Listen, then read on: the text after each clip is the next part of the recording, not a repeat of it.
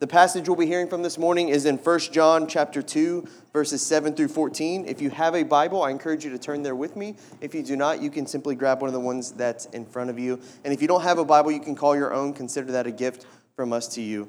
Like I said, we'll be in 1 John chapter 2, verses 7 through 14. Once you arrive there, would you please stand for the reading of God's word? 1 John chapter 2, 7 through 14 says this. Beloved, I am writing to you no new commandment, but an old commandment that you had from the beginning. The old commandment is the word that you have heard. At the same time, it is a new commandment that I am writing to you, which is true in him and in you, because the darkness is passing away and the true light is already shining. Whoever says he is in the light and hates his brother is still in darkness. Whoever loves his brother abides in the light, and in him there is no cause for stumbling. But whoever hates his brother is in the darkness and walks in the darkness and does not know where he is going because the darkness has blinded his eyes. I am writing to you, little children, because your sins are forgiven for his name's sake. I am writing to you, fathers, because you know him who is from the beginning. I am writing to you, young men, because you have overcome the evil one. I write to you, children, because you know the Father. I write to you, fathers, because you know who is from the beginning. I write to you, young men, because you are strong, and the word of God abides in you, and you have overcome the evil one. This is the word of the Lord. Thanks be to God. You may be seated.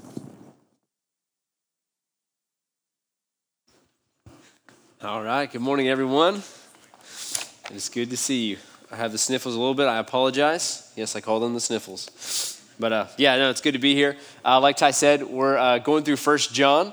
He explained a little bit of the theme, but it's a really unique book in the sense that as we walk through 1 John, there's kind of two things that happen. He's very black and white in this book. There's not a lot of gray areas. He distinguishes pretty clearly in pretty much every text who the believer is, those who are in Christ and walk in the light and what their life should look like, and those who are in darkness, not in Christ, and what their life inevitably looks like because of that, of not being in Christ. And so he paints this very black and white picture of what it looks like to be a believer or to not be a believer. And I think this is good for us in a few different ways. I think, one, it's good for us to look at this book because we live in a culture where Christianity is loosely defined. And it's kind of hard to tell where the line really stops and where it really starts, right? Because in the South, everyone's somewhat a Christian for the most part, unless you live in Austin, right? It's like everyone's kind of associates with the church somehow, and it's kind of still like an honor, if you will, to be involved somewhat as a Christian, right? And it's the same way in many cities, but definitely in the South, we kind of see that in our area. So it's good for us to see, okay, some clear distinctions. What does it really look like to be a believer? It's helpful for us to define that. And I think the other reason it's good for us believers is that as we look and we see the evidence of what it looks like to be a believer and the promises that are held out to us in this book about what it means to a believer, there is an assurance that happens inside of our souls with the Lord that we know we are His and His forever. And this is also equally as important for us to look at and to have. And so that's why we call this the anchored life of the people of God, because we are anchored into Christ. We believe wholeheartedly that we will make it to the end and be with Christ forever, not because of any good naturally inside of us, but because of God's love for us and His work inside of us that He will bring to completion. And that brings us much joy as we journey through this life, through the difficulties of sin and shame. So that's why I think it's really good to look at. Now, the text we have is kind of longer for this. It really should be about 2 sermons within itself, but we're going to crunch them into one sermon. I do think the theme ties together. I think we're going to get the basis of this black and white narrative of the Christian versus the non-Christian, plus this foundation of why we could, fulfill what God is calling us to fulfill here. So these kind of do tie together. But basically, last week we talked about God's love for us and the righteousness that produces in our lives because we're forgiven of our sin. Therefore, we flee sin and live a righteous life. And this week, we're going to kind of fade into loving, the command to love one another, and the basis, or what that commandment is rooted in. Like, how do we have the power to love one another, and what does that look like? So that's what we're talking about today. So I'd love to just pray as we dive into the book, and then we'll kind of walk through verse by verse and check out what God has for us. So if you guys would bow your heads with me, let's pray together. Father, we acknowledge right now that we, within ourselves, do not have the ability to be righteous. We don't have the ability to embody the true and everlasting love that you have shown to us, unless by the power of your Spirit and your forgiving grace, you work that in us and through us to other people. God, we confess that sometimes we are not a loving people like we ought to be. We confess that we are selfish, that we find it hard to lay down our lives for other people and to live a life that is oriented towards helping others and not just ourselves. God, we're selfish people. And God, we pray for your grace and help right now. I pray for the believer that is listening to this word, God, that you would strengthen their faith. God, that you would give them assurance that they are yours and they are cared for. And God, if someone might be listening that doesn't believe, I pray you would hold out your kingdom to them, your love to them, your gospel to them in such a way that the inevitable conclusion would be they would come in. And God, they would find you today. And so help us, Holy Spirit, to understand your word and to live it out, we pray. In Jesus' name, amen. Amen. Okay, so let's kind of walk through, just like I said, verse by verse. Just kind of want to expound on some of what he's saying here. And really, I just want to acknowledge at the forefront that this commandment that God is talking about, to love one another, okay, that's the basis of this commandment that John is talking about, and God in his word is giving it to us today. That this commandment and the application of this commandment in our lives are all based in God's love for us. And we're going to get to this later in 1 John in chapter 4, but he acknowledges that we love because God first loved us. And so God's love for us is the basis in which God calls us to these commandments to love one another. And that is important to understand at the outset as we kind of read through this text. So let's start once again in verse 7. John starts off, beloved. So he starts off, those who are loved. I am writing you no new commandment, but an old commandment that you had from the beginning. The old commandment is the word that you have heard. At the same time, it is a new commandment that I am writing to you, which is true in him and in you, because the darkness is passing away and the true light is already shining. And so John is giving us an old and new commandment. And what he means by that is there's this commandment, once the law was established, was that we were called to, by God, to love the Lord God with all our heart, mind, soul, and strength, and to love our neighbor as ourselves. And Jesus confirms this, right? When Jesus is asked by the scribes and the Pharisees, what is the greatest commandment in all the scripture? And he says it is to love the Lord God with all of your heart, mind, soul, and strength. And the second is like it, which is to love your neighbor as yourself. And so Jesus says that the whole law of God, everything God has called us to do, is summed up into two great commandments, and that is to love God and to love people. So those are the two things that he calls us to. So when John is saying, listen, this commandment is an old commandment, it's not going to be like, whoa, I've never heard that before, because they have heard it within the law for centuries. The people he is writing to most likely were aware that God has called his people since the time the law was established through Moses to do this very thing, which is to love him and to love others like you would love yourself. And so that's why he says this is an old commandment. But he says in the same way, it's actually a new commandment. And what he's doing is he's actually quoting Jesus. So Jesus says this in John 13, verse 34 through 35. He says this, a new commandment I give to you, that you love one another just as I have loved you. You also are to love one another. By this, all people will know that you are my disciples if you have love for one another. And so Jesus doesn't necessarily give a new commandment that's never been heard before, but he gives it in such a way, I think, that it is a new commandment. And I would kind of sum it up like this maybe. I would say this. This commandment, which has been enacted from the beginning of the law, is now clothed in new power through Jesus Christ and is being manifested through the church and the world as the darkness passes away and the light is shining. So what I mean by that is this commandment to love one another is given new strength, new power in Jesus Christ because of the work of Jesus Christ in which he laid down his life for us. Right? So as we see Jesus give his commandment to love one another, and he says when you do that as Christians, when you love one another, the world is going to see that you are my disciples. There's going to be something distinctly different about you. That's why over and over again in the book of the Acts, people say things like, I could tell these men have been with Jesus, or these men turned the world upside down, right? It was their love for one another that caused that. And so this old commandment that John is giving us to love one another, which we would probably all agree with, it makes sense, right? The world had more love and people loved each other and didn't hate each other. The world would be a better place, right? This commandment is clothed in new power because Christ, even though we were undeserving and unfit to receive it, laid down his life for you and I, that we might be invited into the kingdom of God as children of God and receive grace upon grace forever and forever. And we're undeserving. So that perfect picture of love in Jesus Christ gives this commandment new power and new awe as we read it. And so that's why this is both old and new. He's not just kind of confused man writing this, but he's giving this distinction that Jesus brings with this some clarity.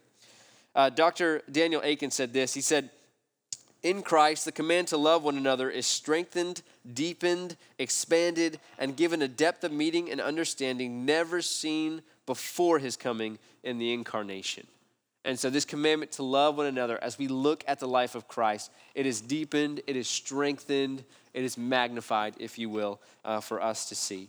But that is the commandment. The commandment is to love one another. He's about to get into that, and we'll kind of break down what that means. But John's old and new commandment is that we would love one another. Now, he's going to make a distinction about this love and what it looks like in people. And so let's look at verse 9. Here's what he says.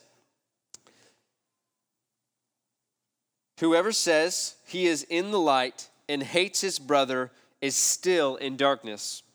Whoever loves his brother abides in the light, and in him there is no cause for stumbling. But whoever hates his brother is in the darkness and walks in the darkness and does not know where he is going because the darkness has blinded his eyes. And so John is giving us clear distinctions of what it looks like for the darkness and the light. So he kind of does this all throughout the book of John, right? He gives the distinction of darkness, which we talked about as non-believers, and really the world and sin and Satan, and then the light, which is the shining light of Christ, which us in Christ partake in. And so he says very clearly that if you hate your brother, you are in darkness. Or to word it another way, if you hate your brother, and it doesn't necessarily mean your actual sibling. I think there's some limit there how much you can love there, but it means generally anyone, right? So if you would hate someone, then you are not in Christ. That's what he means by you're in darkness. He doesn't just mean you're confused. He means you're not in Christ. There's a distinction here of the people of God. There's this equation that adds up to if you are in Christ, if the love of Christ has been poured out into your heart by the Holy Spirit, like Romans 5 says, then the inevitable reaction to that is that you would love other people. Now, make no mistake, it's not a perfect love, right? Jesus has perfect love. We don't have a perfect love. We get impatient. We have sin that we're wrestling through. Thank God the text before that said we have an advocate, Christ, when we sin, right? If we say we're without sin, we're a liar. And when we do sin, Christ is readily and justly able to forgive us because of his sacrifice. But if we hate our brother, then the conclusion would be that we are not walking in the light. In fact, we are in darkness. In fact, we are not in Christ. And so this is a big deal, a big question for us to look at. It goes on to say that if you're in the darkness, you walk in darkness in verse 11, which means that your manner of life is darkness and that you are blind. You can't even see. You don't even know where you're going. And so the crazy thing about being in darkness is that you don't even know you're there, right? You're blind. You don't know where you're going. You don't even know that you're in darkness. And so the picture here is that the person that doesn't know Christ cannot truly love. I don't care how many romantic comedies you have seen and thought they were awesome. If you don't know Christ, you can't have true love for someone. And so your love life, not necessarily, your spouse or whatever, but your love life in general with people is very telling to your Christianity. And that should be something that causes us to pause, to ponder, to consider what that looks like. And then the opposite is true, right? If you do love your brother, then you abide in the light. This is an awesome promise. If you have true, genuine, Christ-centered love for people, which is what drives all of our actions in relation to our relationships, right? If we have that Christ-centered love for people, then we can rest assured that we abide in the light.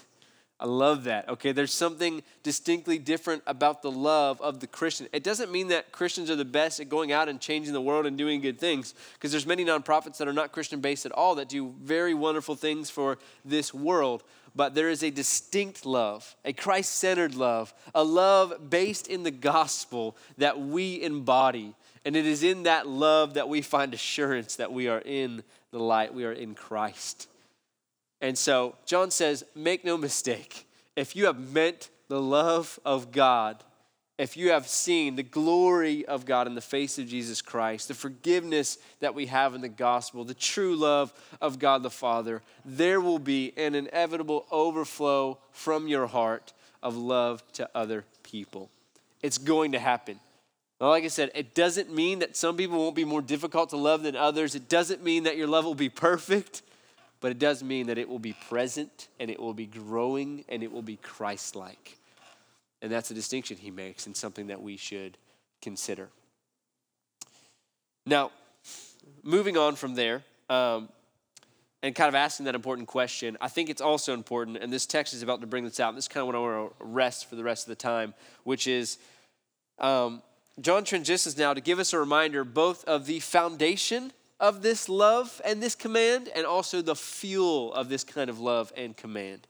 So John is about to give us the foundation and the fuel. What I mean by that is there is a basis, we talked about this at the beginning, right, into which we can say that we love, and this is quoting 1 John 4, because God first loved us. And so God's love for us is the basis in which we can truly love other people. And so if you're thinking, I don't know, I'm not really that loving, I don't really want to put myself in these categories here, it's really hard to kind of find. I just want to take a few minutes and go through these promises of God that we have in the scripture. And as we go through these promises, I beg you, it's so easy to gloss over things we've heard 1,000 times, right? Like when we say, oh yes, my sins are forgiven, sweet, I know that, right? Oh, I know God, sweet, yeah, whatever. And all these things we're about to mention, it's easy to gloss over them and not feel the weight of them. And it's just because naturally we're sinful, right? Naturally we just kind of prone to wonder a little bit. And so my prayer and my call for us this morning would be, let's just focus, listen in to the promises of God. And as we kind of hear God's love for us, I think that kind of brings some light to this kind of stuff and fuel to our love for others. It has to, because that's how God designed it. And so let's look at them. Okay, so I got three promises that if we abide in the light, these things are true about us, and they are ours in Christ Jesus. Okay, and so let's go there. I do want to acknowledge something before we go. So as you saw when we read, he addresses three people, right? He addresses little children, he addresses fathers, and he addresses young men. Okay, and so I just want to acknowledge kind of what's going on here. There's a few different trains of thought. I think it's clear that he probably wasn't actually talking about physical ages. So he wasn't saying, okay, read this to the Sunday school, read this to the youth ministry, and then read this at big church. I don't think that's what was happening. But there's a few different beliefs. Some people believe that little children meant like young believers, like new believers. So like talk about like youngness and oldness and maturity. Okay, so new believers was little children.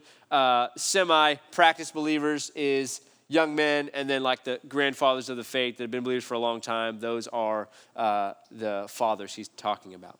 I don't think that's quite the way I did, just because he uses the word little children about 5 times in this letter alone, and then also in his other letters, he uses similar language of daughter and little children. So I would say, and I'm not a scholar, I'm not claiming to know this. This is just kind of where I'm going to go and why I'm not going to focus on those too much, is I think little children he's talking to everyone, okay? I think when he says little children, you saw John's language. He's just a compassionate guy for these people that he's writing to. So he's writing the church, he's calling them little children.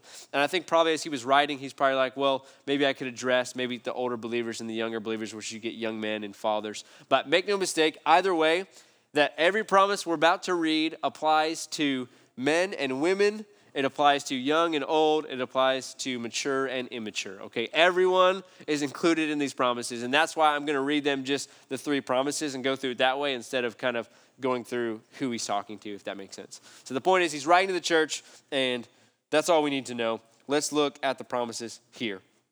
The first one is that your sins are forgiven. Let's look at verse 12 and read that together. He says, I am writing to you. He's trying to convince them, little children, because your sins are forgiven for his name's sake. So the very sin that condemned you and me for all of eternity under the wrath of God, past, present sin, future sin that you will definitely commit, all of that sin has been wiped clean from the record book of God. That's huge. All of your sin, even your hidden sins that you're not even really sure are sins, right? The hidden evils of your heart that you know all too well, the repeated sins in your life that you can't seem to shake, right? All of these things are forgiven for the name of Jesus Christ. And this is held out to us today. So he says, I write to you, little children, remember that your sins are forgiven. I love this. J.I. Packer, in a book called Knowing God, he wrote this. He said, there is tremendous relief in knowing his love to me is utterly realistic, based at every point on prior knowledge of the worst about me, so that no discovery can disillusion him about me, in the way I am so often disillusioned about myself, and quench his determination to bless me. I love that. He says, the knowledge of God about my whole life before I even existed and was created, him knowing every hidden evil of my heart, every sin I would commit, everything I've done wrong, it's all before him. He knows it all.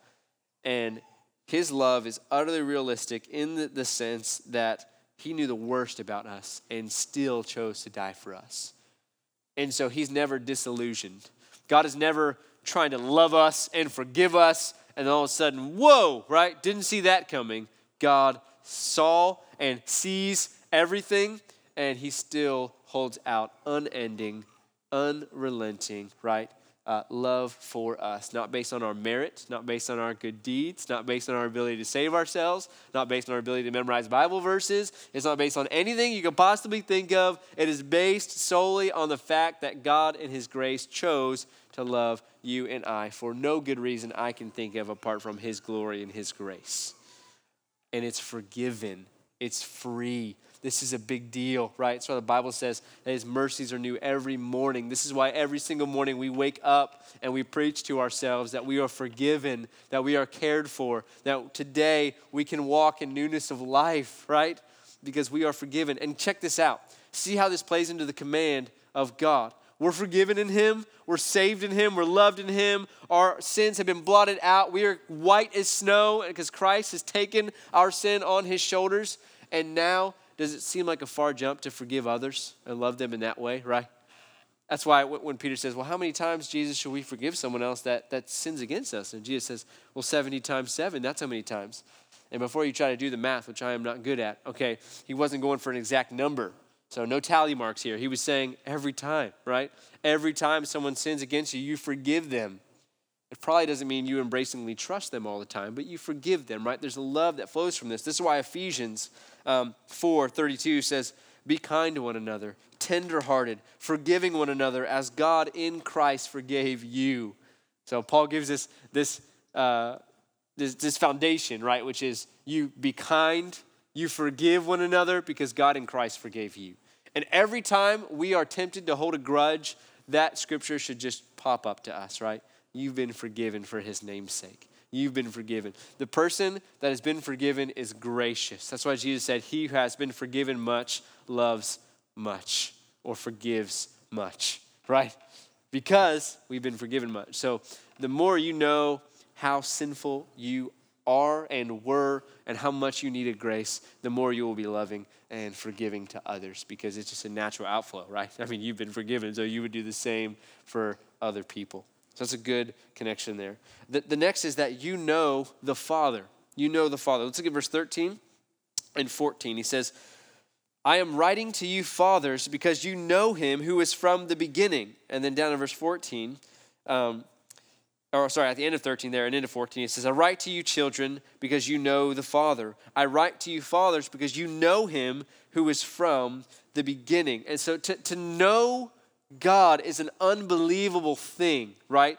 Our sin separated us from that very thing, right? When Adam and Eve were in the garden, there was this unique knowingness of God, right? He was like walking around in the garden in the cool of the day, whatever that looks like, and they were able to talk with God and commune with him, right? And that communion was shattered as sin entered the world, right? It put a big rift, and so now communion looked different, right? It looked like killing a bunch of sheep for our sins, and then maybe being able to go into his presence without dying if you were lucky.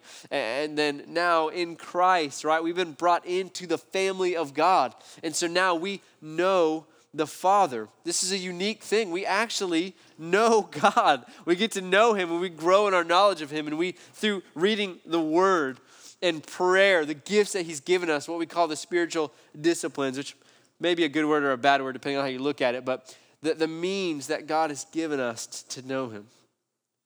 This is a crazy honor. He is not some distant God that is up in the heavens that is just kind of fooling around with us and doing whatever he wants. He is doing whatever he pleases for sure in the heavens, but he knows us. We're known by him, and he allows us to know him. It's unbelievable. J.I. Packer, in the same book, Knowing God, I figured I had to quote it for here, this one. He says this. He says, there is no peace like the peace of those whose minds are possessed with full assurance that they have known God and God has known them, and that this relationship guarantees God's favor to them in life, through death, and on forever. There is no peace like being known by God and then loved by God and then being allowed to know God and know and be assured that we have known him. Our Father. We are rebellious children that are forced to put down our weapons, adopted back into the family of God, and we are loved by him as a good Father. A great Father, a perfect Father who provides everything that we need and more for all eternity and loves us. Amen. Just think about that. I know there's a lot of probably distorted relationships between father and child in here, but generally to think of that perfect relationship with the Father is just unbelievable. Or think of the prodigal son story, right?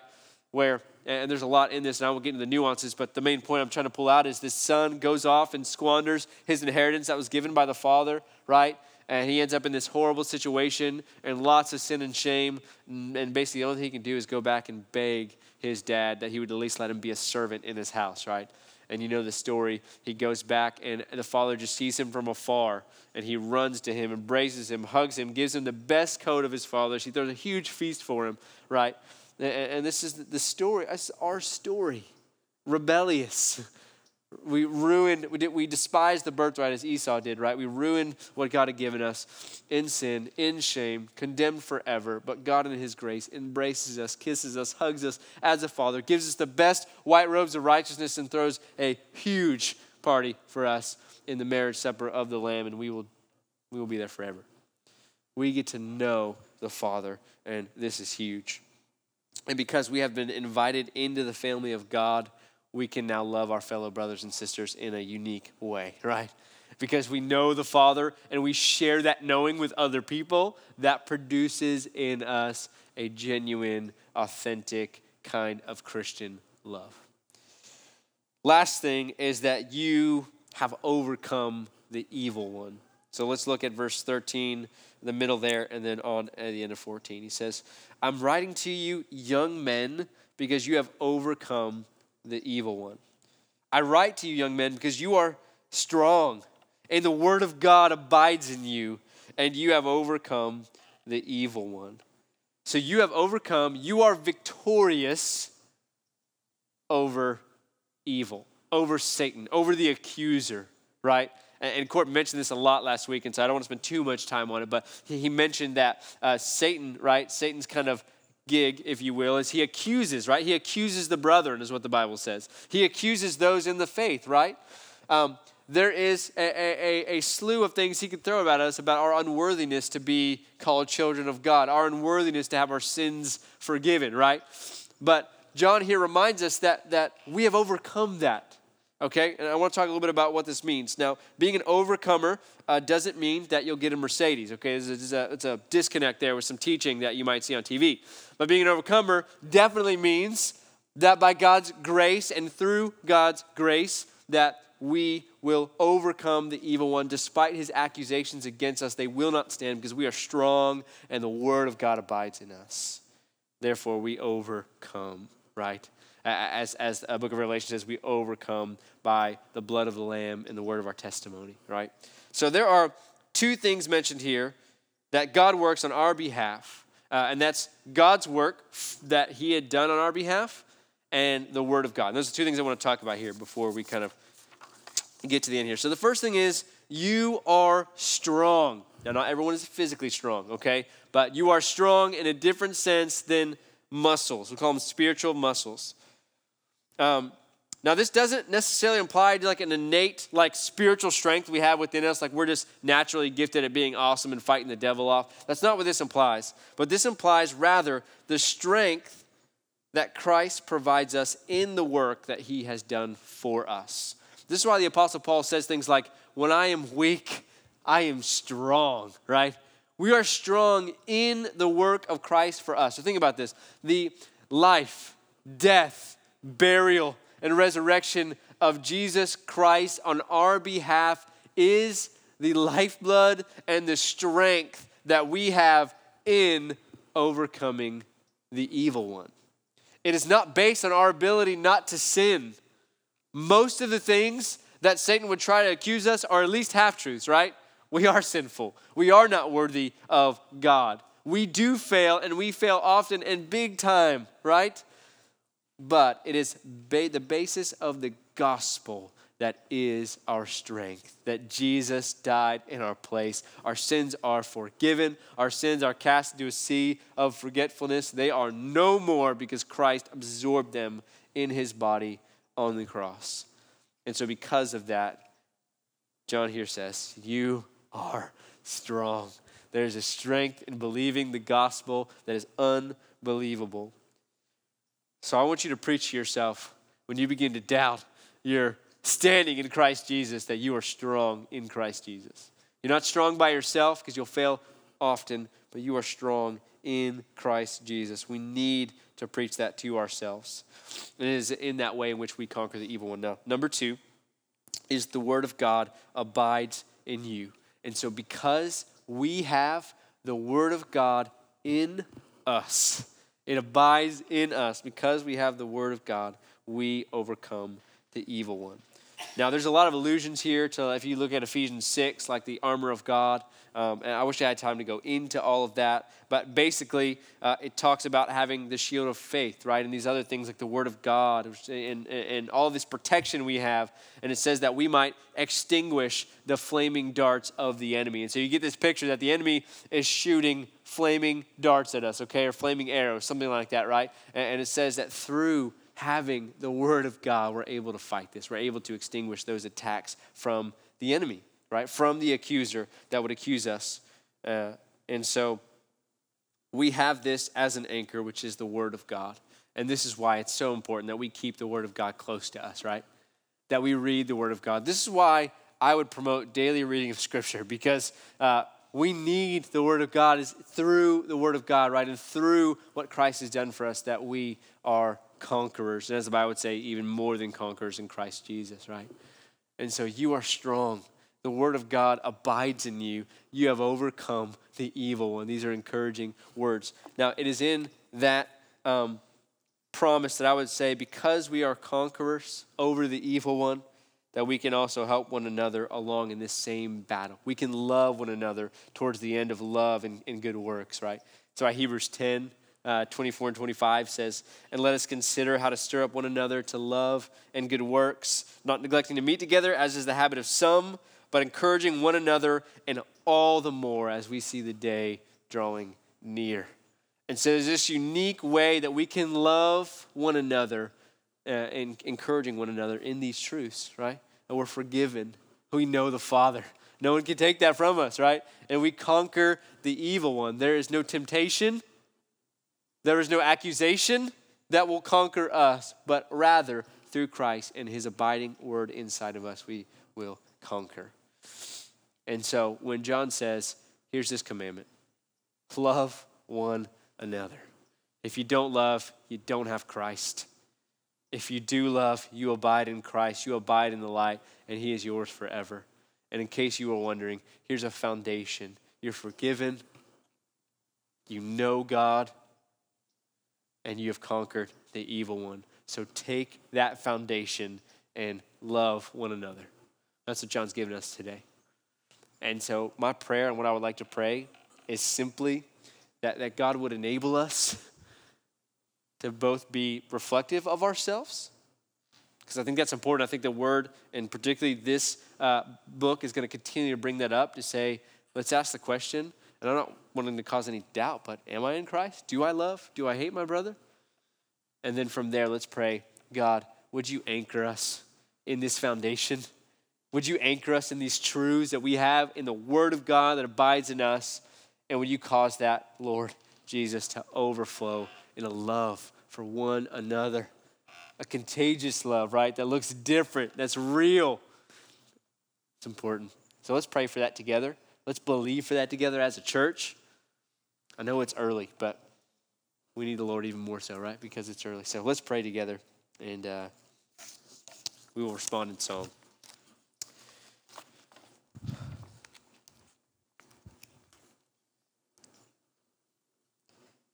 Father, we are so blessed to know you, to be forgiven, to be loved, to be overcomers, and more than conquerors in you, Jesus Christ. God, the work that you've done for us is unbelievable, but we believe it because you have given us that belief. And God, we just confess right now that we're not perfect at loving one another, and oftentimes we're not even good at it. And we just pray, God, that you would help us to walk in obedience, because it is your promises, your gospel, your work in us through your Holy Spirit that enables us to be obedient to what you've called us to do. And so, God, help us to love one another. Help us to love like you have loved. May we respond in the same kindness that you showed us. God, the forgiveness, the ability for us to know you, helping us to overcome evil. God, would you help that to give us a rock solid foundation and anchor in who we are in you. God, give us assurance, and let that assurance overflow into a wealth of love and generosity and kindness towards other people, even our enemies, like you called us to do. You even said to love our enemies and pray for those who despitefully use us. God, help us to embody that love. Help us to embody your love, the love of Christ that's been shown to us and displayed to us in the scriptures and has been poured out into our hearts. God, help us to overflow there. And as we said in the beginning, God, we just pray. Let the believer be assured, and let the non-believer today be invited into an unbelievable love and joy that you offer today. God, would you do your work through your Spirit, through your people today? We pray this together and in faith and in Jesus' name.